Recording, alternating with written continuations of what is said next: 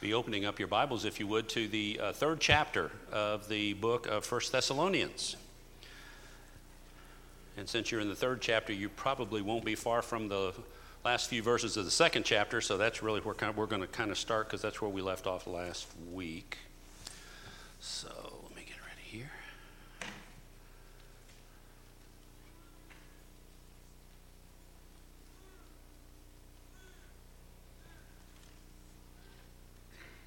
All right. So we were talking last week in the second chapter, and we were talking about the fact that Paul was concerned, and just as a slight refresh or overview, remember now, according to Acts 17, Paul has come to Thessalonica. He's established a church. The Jews have come into town and they've raised a ruckus, and so Paul is forced to leave. And he goes to where? After he leaves Thessalonica, where does he go? He goes to Berea. And the Berean Christians were different. What does the Bible say about the Berean Christians? That they're so much different. They were more noble than those of Thessalonica because they did what? They searched the Scriptures daily to see if the things that were being said were so. And so what we know now is that Paul had to leave Berea, and he had to leave quickly because the Jews had followed him from Thessalonica to Berea, and they were raising a ruckus there. And they were getting people into the streets, and you can read Acts 17 to see kind of all the things that happened in Thessalonica and the things that happened in Berea. But Paul was forced to flee from Berea. Now from Berea, you may lose it in context here, but Paul left Berea. Silas and Timothy remained in the area. They remained in the area of Thessalonica. But Paul went where? Where did Paul go after this? He left and went to Athens. If you read the last part of chapter 17 in Acts, he's back in Athens. Now in Athens, this is where, and you're familiar with this is where he goes to the Areopagus. And he gives the sermon that talks about what? The unknown God. So he's preaching to the Greeks in Athens, and soon to go to Corinth, which is where he is at the beginning of the writing of 1 Thessalonians and 2 Thessalonians. So about 51 AD. And again, I'll bring this to mind that that this is the first book that Paul wrote. This is the first gospel account, or the first treatise that he wrote to a new church. So this church is very, very dear to him. This church is very close to him. This is one of the early churches that he's worked with. He has a fondness, he has an affection for this church. And so he spent chapter 1 talking about how others see them from the outside, this church in Thessalonica. How do others view you from outside? In chapter 2, he talks about now inwardly, how do you see yourselves, or how do you put on this Christian attitude to the world, and how the gospel came to them, and how he worked with them. He didn't ask for money. He worked and toiled with them, being a tent maker. And so we get down to the bottom, and he says in verse 15, you suffered the same things by your own countrymen as they did by the Jews. So he's making this comparative in chapter 2, verse 14, that they have suffered the same things. And he goes on to say, the Jews who killed both the Lord Jesus and the prophets and persecuted us harshly. So all of this persecution is coming by way of the Jews who want it to be said that it's okay to be a Christian, but you have to be a Jew. You have to be a Jew to be a Christian. You can't be a Christian separate and apart from being a Jew. And Paul is saying, no, that's not right. He's saying they're persecuting us because of our beliefs that Christianity is this new way. This is the kingdom that Jesus promised. They displease God, he says, and are opposed to all men, forbidding us to speak to the Gentiles that they may be saved. Well, the Jews didn't want the Gentiles not to be saved. They just wanted them to become Jews, which is not what Jesus wanted. And so there's a divide of opinion here. The Jews want one thing. Jesus wanted to establish his own kingdom. And now the Jews are giving everyone, including Paul, all these problems. You remember in the book of Acts early on, there was a great persecution that arose in Jerusalem, and the Christians were scattered, and they went everywhere preaching the word. And so Christianity is spreading like wildfire. In fact, they were even accused in the book of Acts of turning the world upside down for this new religion. And so these are all the things that they're suffering. These are all the things that they're suffering, just as your own countrymen, as they did the Jews. They forbid us to speak to the Gentiles that they may be saved. They always fill up the measure of their sins. Wrath has come to them at last. And wrath, we talked about last week, is going to be in two forms. Not only the day of the Lord when he comes back, when he returns, which is something that Paul spends a lot of time talking about in the latter portion of 1 Thessalonians, and an extensive amount of time talking about in 2 Thessalonians, but also this wrath to come, which is going to come upon them much sooner. Remember, this is 51 AD. Jerusalem is going to be destroyed by the Romans in 70 AD. And there are no Christians, because of what Jesus said in Matthew 24, because of what he said in Matthew 24, there's not a Christian left in town, because they knew what was coming. Jesus had preached about it. They had been reminded of it.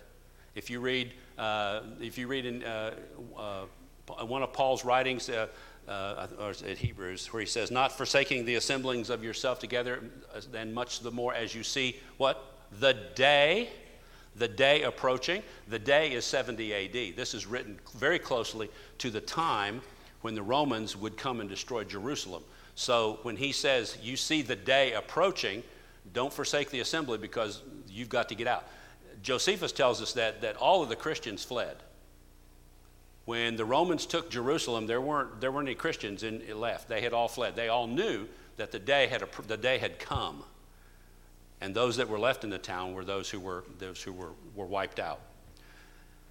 And so he says that wrath has come to them at last, both the wrath of AD 70 and the wrath of God's final judgment. Their cup is being filled up. They always fill up the measure of their sins. Their cup of wrath, God's cup of wrath, is being filled up. And once it reaches 70 AD, his cup is full, and destruction comes on them. So verse 17 is where we left off last week. Brothers, though we have been separated from you for a time in face, not in heart, we have striven more diligently with intense desire to see your face. There are a lot of people that are on vacation this week, and they're not here this morning. And there are some that are here this morning that are away from their home congregations. But they are there with their home congregations, just like our folks are in spirit with us here this morning. And it's the same for you when you go away on vacation. Sunday morning comes and you're at a congregation where you're visiting. This happened to us when we visited a few years ago. We were at Kansas City and we visited a congregation there. But I couldn't help thinking about Lehman Avenue while I was there. Oh, they have Bible study before church, so it's just a little different. And so I was thinking as I was in Bible study that morning, now, I know what's going on at Lehman Avenue right this very minute. So it's about 1:45, and we're probably doing the Lord's Supper right now. Oh, it's 10 o'clock. The preacher's probably just getting up into the pulpit. Oh, it's 10:30. It's time for announcements and time to go to class. Oh, it's 11:30. Now I'm hungry. So when you're away from home, how you feel about your home congregation.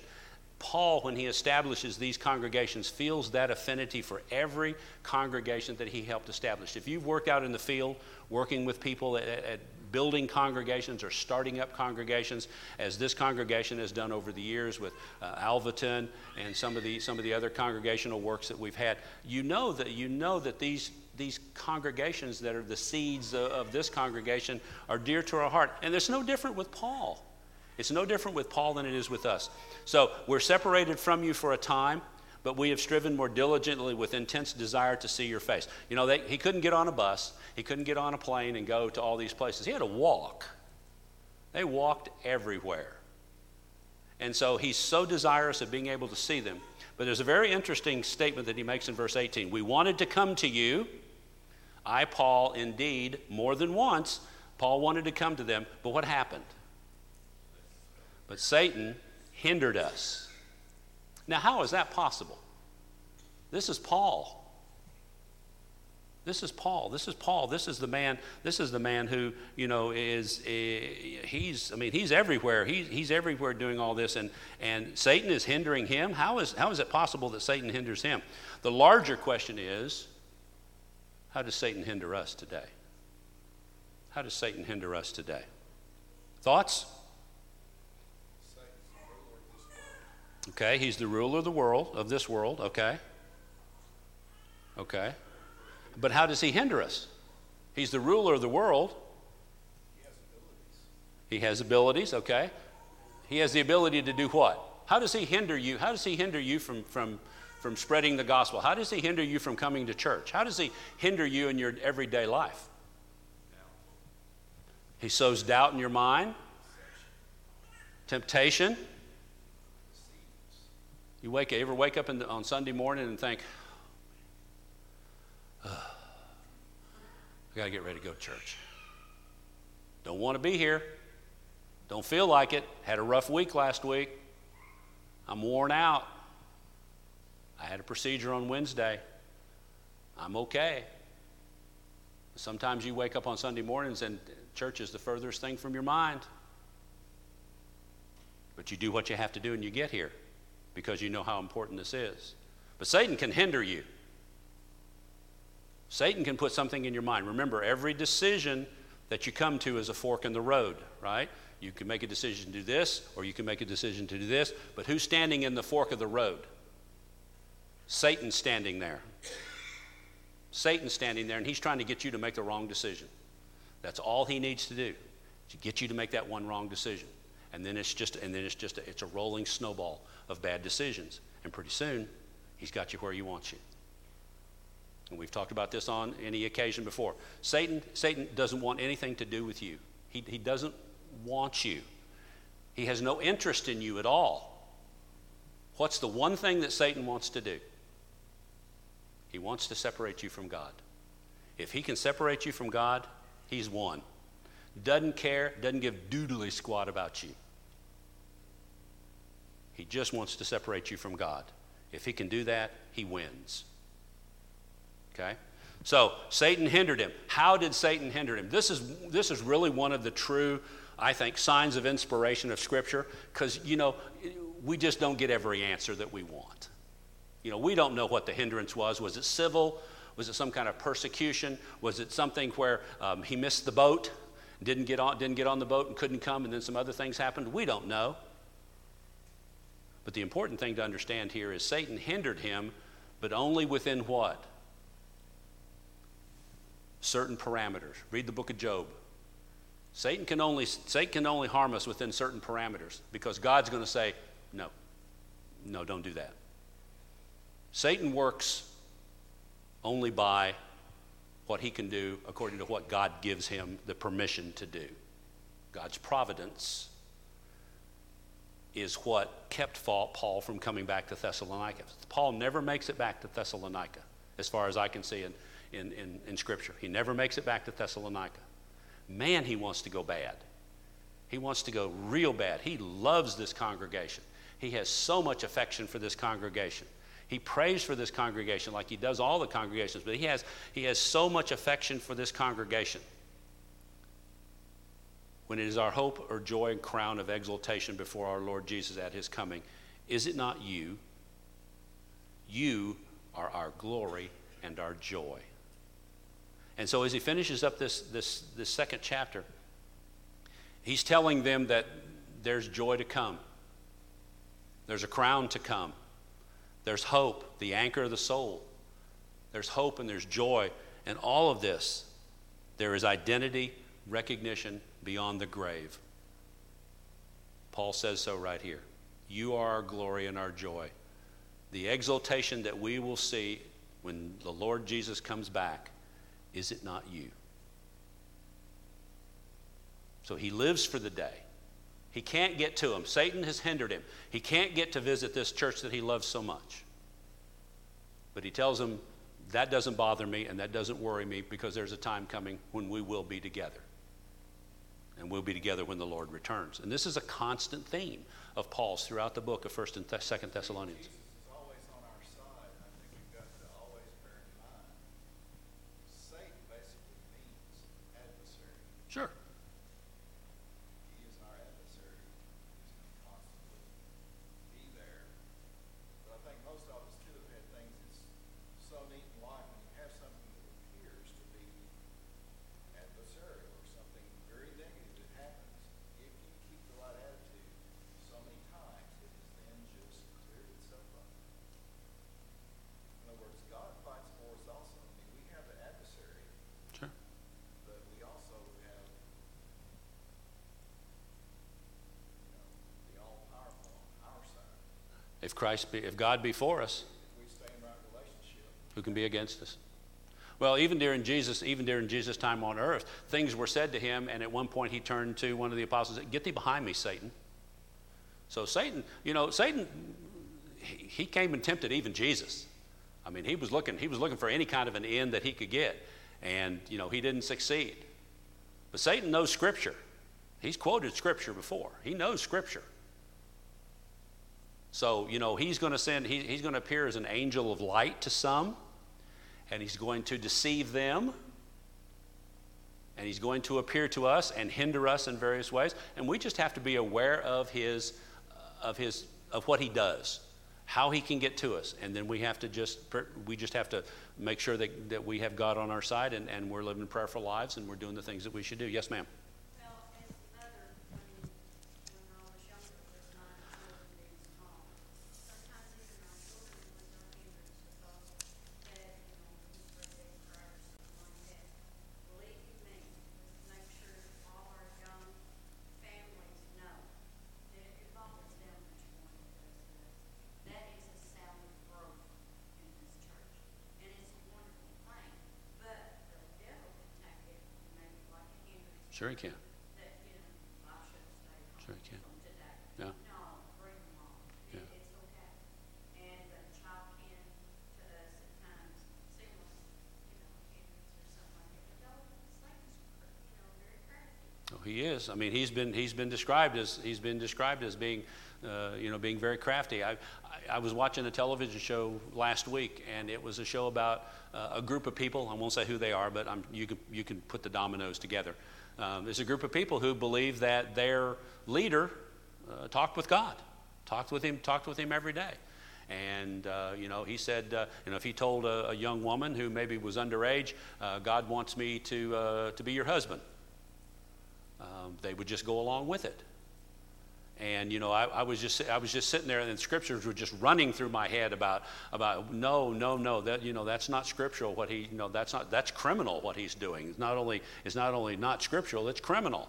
And he ended up going to jail for all these people that he deceived for so many years. He and his father before him, who was the prophet of God. And there have been so many instances of this where these people are so deceived by Satan that they believe that they've seen someone, and I honestly believe they probably have seen someone. They've seen Satan as an angel of light. I mean, that's what the Bible says he'll come to us as, and he'll try to deceive the very faithful, the most faithful. And so, this Satan hindering us, he hinders us today. He hinders us physically. He may hinder us financially. These things that are products or byproducts of the devil working in this world are designed to do nothing more than to separate you from God. That's all they're designed to do. You look at a child that has cancer. You look at the hospital in Memphis, St. Jude. Thank you. At St. Jude in Memphis, that breaks my heart. But there are people who will look at that and go, "Your God did this. Your God gave this child cancer." No, God didn't do that. God doesn't hand out those kind of things, especially to children. And so, we have to be very careful in thinking about things like this and thinking that, this is not God's work. Yes, sir. First Peter 5, verse 8, he says, talking about being aware of Satan, be self-controlled and alert. And we have a tendency to think, we're in some places Satan is far away, but that's not necessarily the case. Oh, yeah. We have to be alert, and in our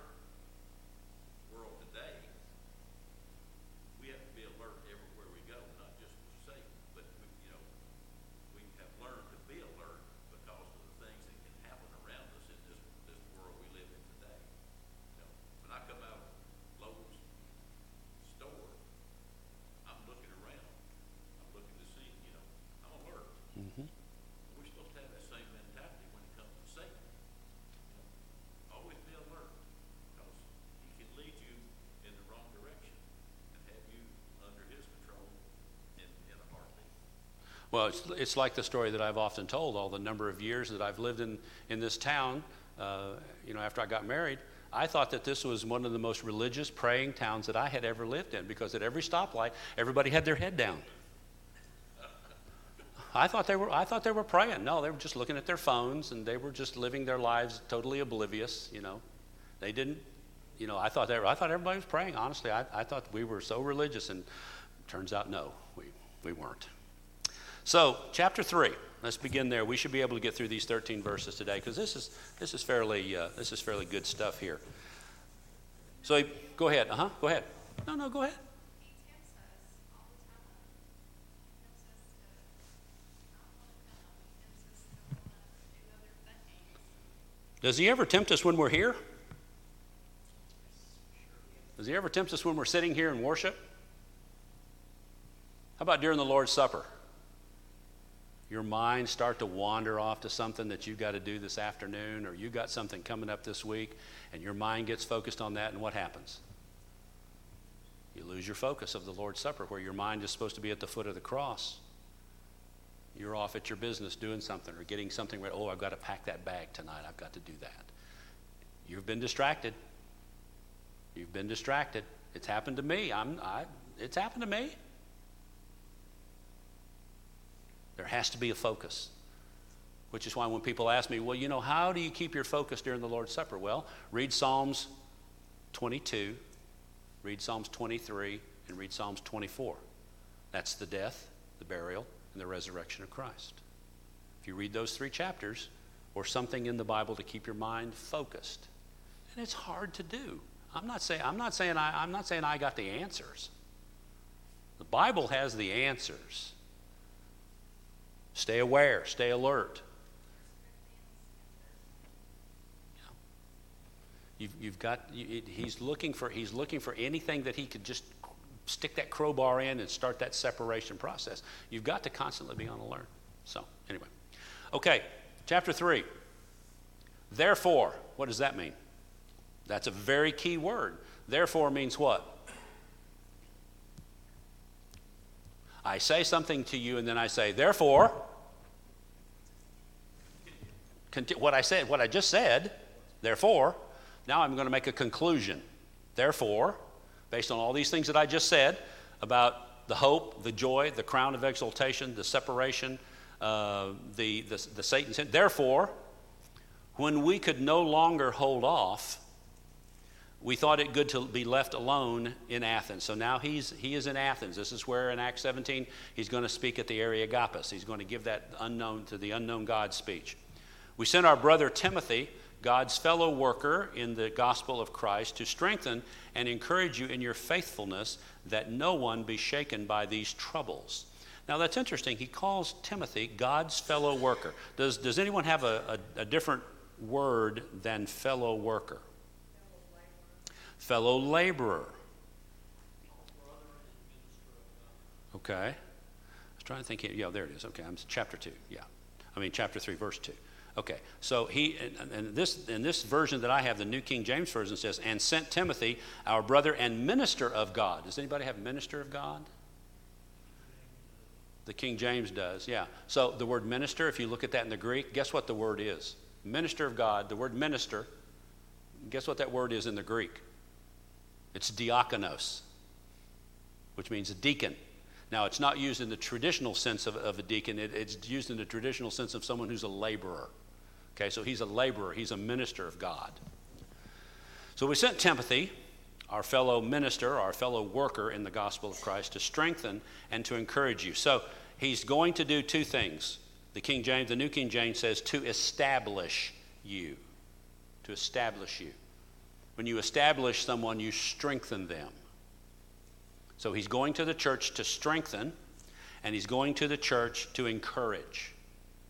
Okay, exhortation. Are those 2 of the things that we do here when we come together to worship? Do we strengthen one another?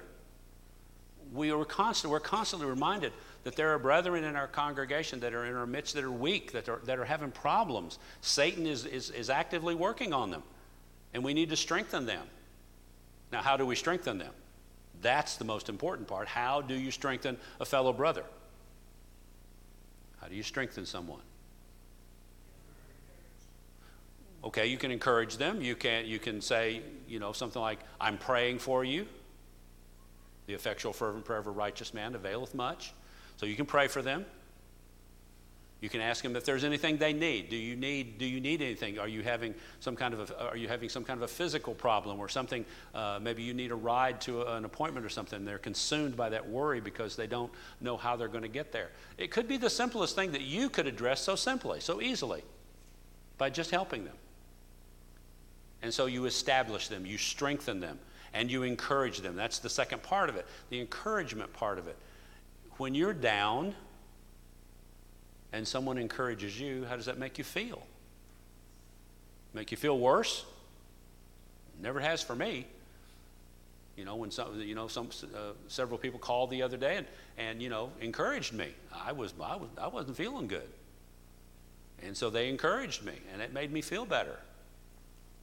It's amazing what someone's card, someone's call, someone's word of encouragement.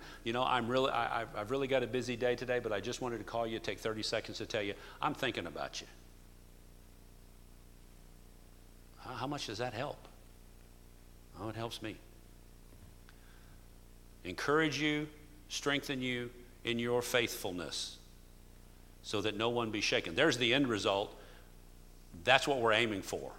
That's the end result, that we're not shaken by these troubles, by these temptations, by this persecution that they're enduring right now. They're enduring physical persecution from the Jews. And so he's calling on Timothy to come and to encourage them, to strengthen them in their faithfulness. Maybe they weren't faithful. Maybe they weren't faithfully coming to services every time that the doors were open. That no one be shaken by these troubles. You yourselves know that we are appointed for such troubles. So, Paul says that, no one should be shaken by their afflictions. For you know yourselves that you were appointed to this. For in fact, we were told, let me get back over here to this version, sorry. You yourselves know that we were appointed for such troubles. When we were with you, we told you beforehand that we were to be troubled even as it happened, as you know. What is he talking about being troubled? Suffering the tribulation from the Jews coming into town and raising a ruckus and, causing them to have to flee. So, that we were appointed for such troubles. You knew these things were coming because we told you beforehand that we were to be troubled. We'd been troubled in Philippi before we came to Thessalonica. We were troubled after Thessalonica and Berea. He was troubled in Athens. He was troubled in Corinth. He was troubled in Rome. Wherever he went, Paul was troubled. He was appointed for such troubles. Now, how could he have avoided being troubled? How could Paul have avoided all of this trouble? How could he have avoided it? By not saying anything. He just go about his business. Are you Paul? Aren't you Paul? Aren't you the preacher? No, that's not me. That's not me. Aren't you the one that was preaching over here? No, that wasn't me. And that's how sometimes, hopefully to our shame that we don't do that, but sometimes when people ask us, do the people where you work know you're a Christian? Do the people where you go to school, do the people where you labor in whatever activity it is you're in, whether you're retired and you see people at the McDonald's every morning for coffee, do all those people know you're a Christian? If not, why not? Are you just not saying anything to avoid trouble? I think of Peter, when he was trying to follow Jesus afar off. Sure. And they tried, and he denied him 3 times. And, Peter, when he said, well, I'll die for you. And I think he meant it at the time. But Satan was hindering him. And he was staying close to the fire. And his speech betrayed him. Remember? Because she said,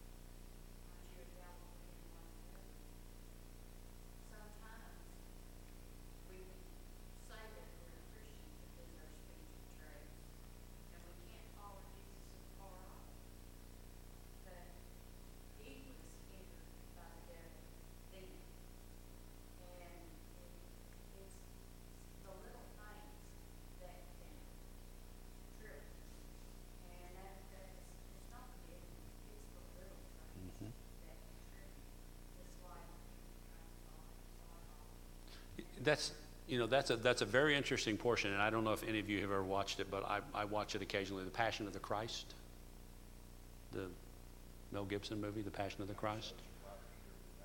Well, and there was a lot in that, because everywhere that Peter went, did you see who was standing in the shadows? Where you couldn't see him. You couldn't see, but you could see an outline of who it was, but you couldn't see who he was, but he was always in the shadows. It was Satan. But that was the first movie, too, that showed we don't realize how bad it was. Sure. We really don't. Oh, no. We don't realize how bad it was. When you stood up for Jesus with the Romans in that setting, you were asking. Oh, you were asking for trouble. But, well, I look at what Christ did for me. If I got out of my car this morning, and I'll ask you this question. If you got out of your car this morning and you came up to the doors to come in, and there was a man standing at the door and said, "You can't worship here now. This is closed off. You're not allowed to come in and worship anymore." What would you do? What would you do? That's a rhetorical question. I'm not asking for an answer. Is the day coming where something like that is a real possibility? I don't know. The world is very anti-Christian right now, and it's not getting any better. It's not getting any better. So what would you do? It's a rhetorical question. You have to answer that. That's that man or woman in the mirror. You have to go home today and look in the mirror and go, if someone told me I couldn't go into worship today, what would I do? Would you be willing to say something? Do something? Or would you just turn around, get back in your car, and go home?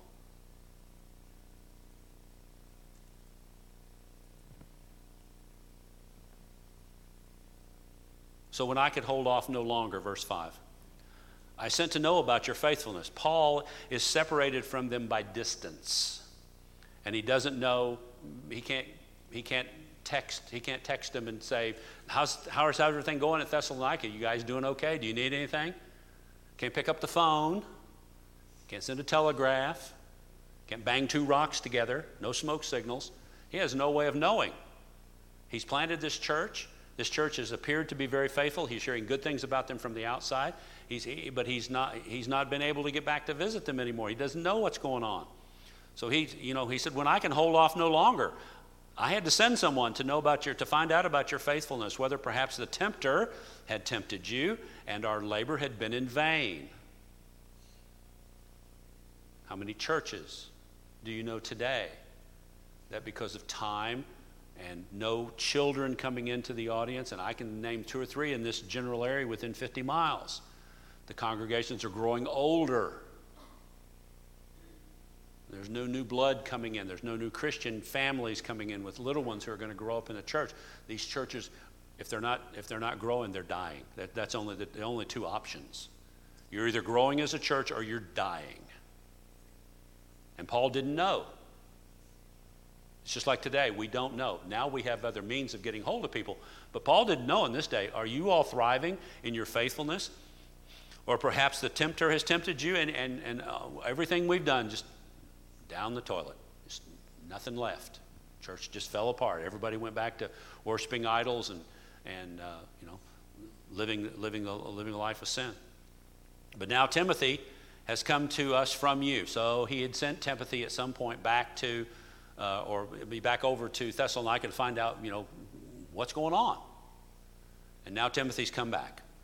Verse 6, but now Timothy has come to us from you, and he's brought the good news to us of your faithfulness and love. It's interesting that the good news here is the same as is translated, is brought the news of the gospel. The gospel is the good news of Christ, but in this case, the Greek renders it the same as he's brought us news that the gospel is flourishing, that there's good news to report. He's brought us the good news of your faithfulness and your love, and that you have a fond remembrance of us always. Notice how Paul always said, he never hardly ever says I, he always says either we or us. He's always talking in a larger sense. In most instances in 1st and 2nd Thessalonians, he's talking about Silas and Timothy and himself. We. So he's always deferring to the group, the we, not I and not us. And so we have that you have fond remembrance of us, because the three of them came there, Silas, Timothy, and Paul, yearning to see us, even as we also to see you. So see, the feeling was mutual. The feeling was mutual. There are those of you who are visiting with us today that your home congregation is missing you this morning. They're missing you this morning because, man, you know, that pew right there always has those two people in it, and it's empty this morning. There's nobody there. And so they have fond remembrance of you as you travel away, just as you have fond remembrance of them and are wanting to get back home. There's nothing better than going to visit somewhere and visit a congregation. But what's always the preeminent thought?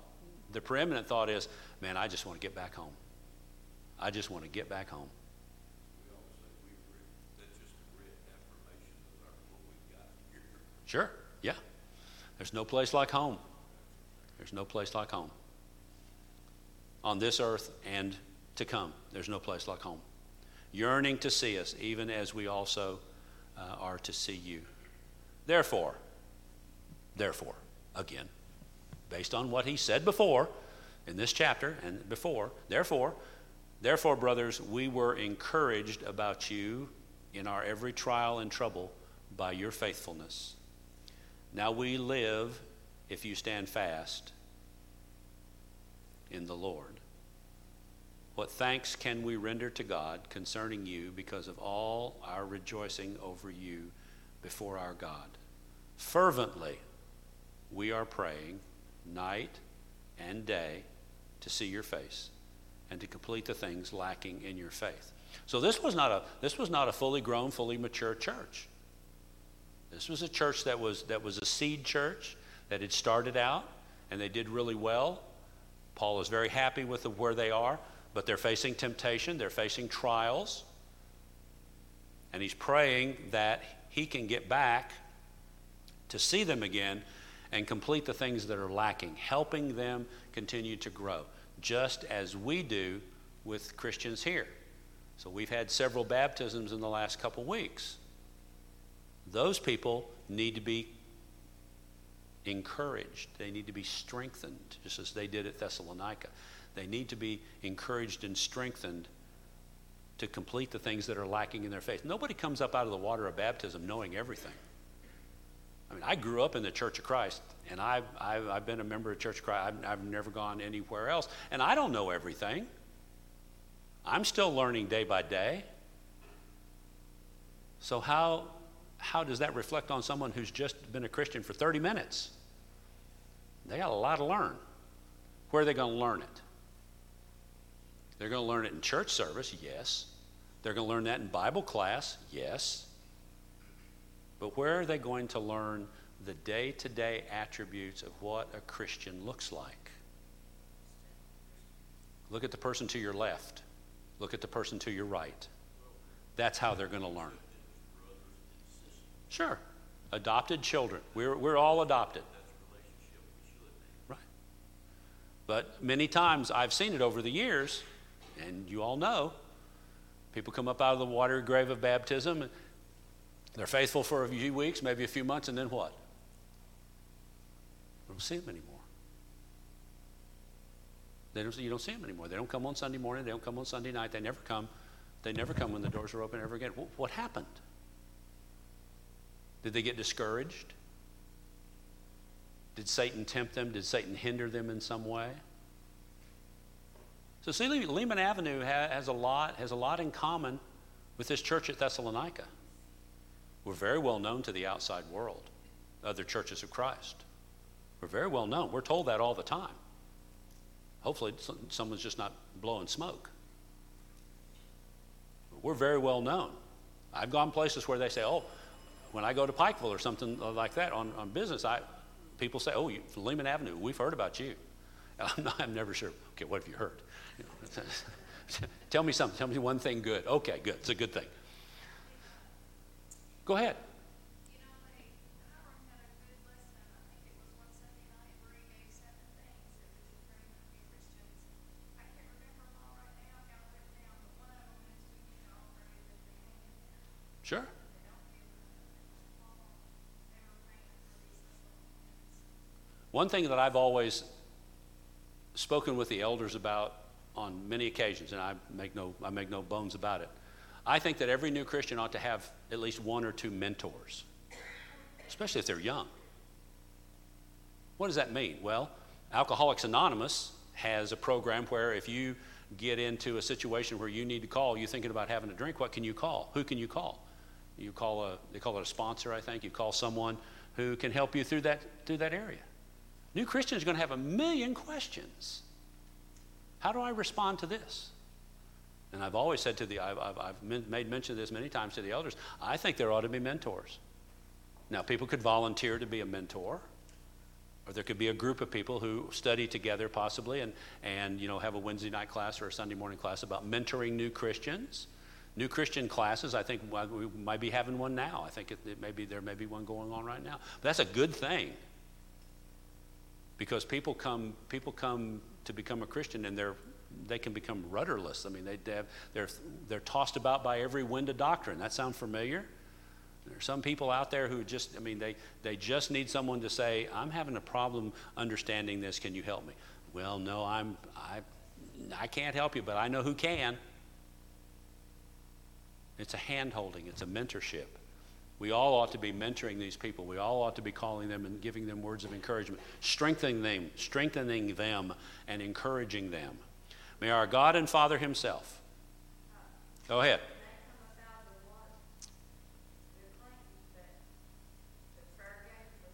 Oh, sure. They got to go outside those doors.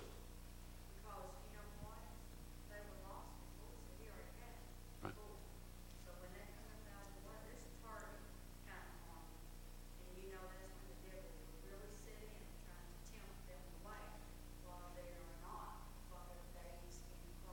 Well, and that's clearly evident by those who have been baptized and then we never see them again.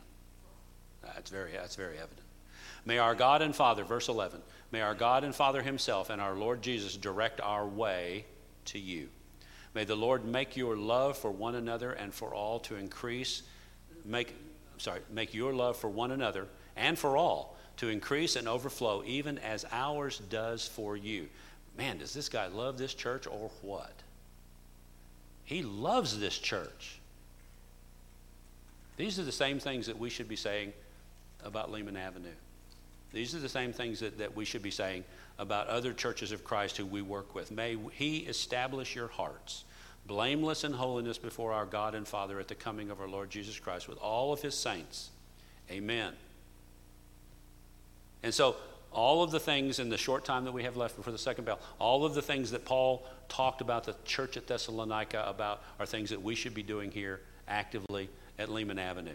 We should be encouraging someone who is experiencing trials and troubles in their faithfulness. We are encouraged when they're encouraged to stand fast in the Lord. We rejoice over those who have come home, those who have sinned and come back. They've repented of their sins. We should embrace them. We should love them. We should pray for them night and day. And we should be anxious to see their faces. Every Sunday, every time the doors are open, we should be anxious to see each other's faces, to encourage one another and strengthen one another. Because as someone mentioned last week, we're all going to be in heaven together. And what a better way is to live now for that eternal prize and to help take others with us. We used to have an elder that used to pray in every prayer that he gave that there not be one among us in this place that's lost.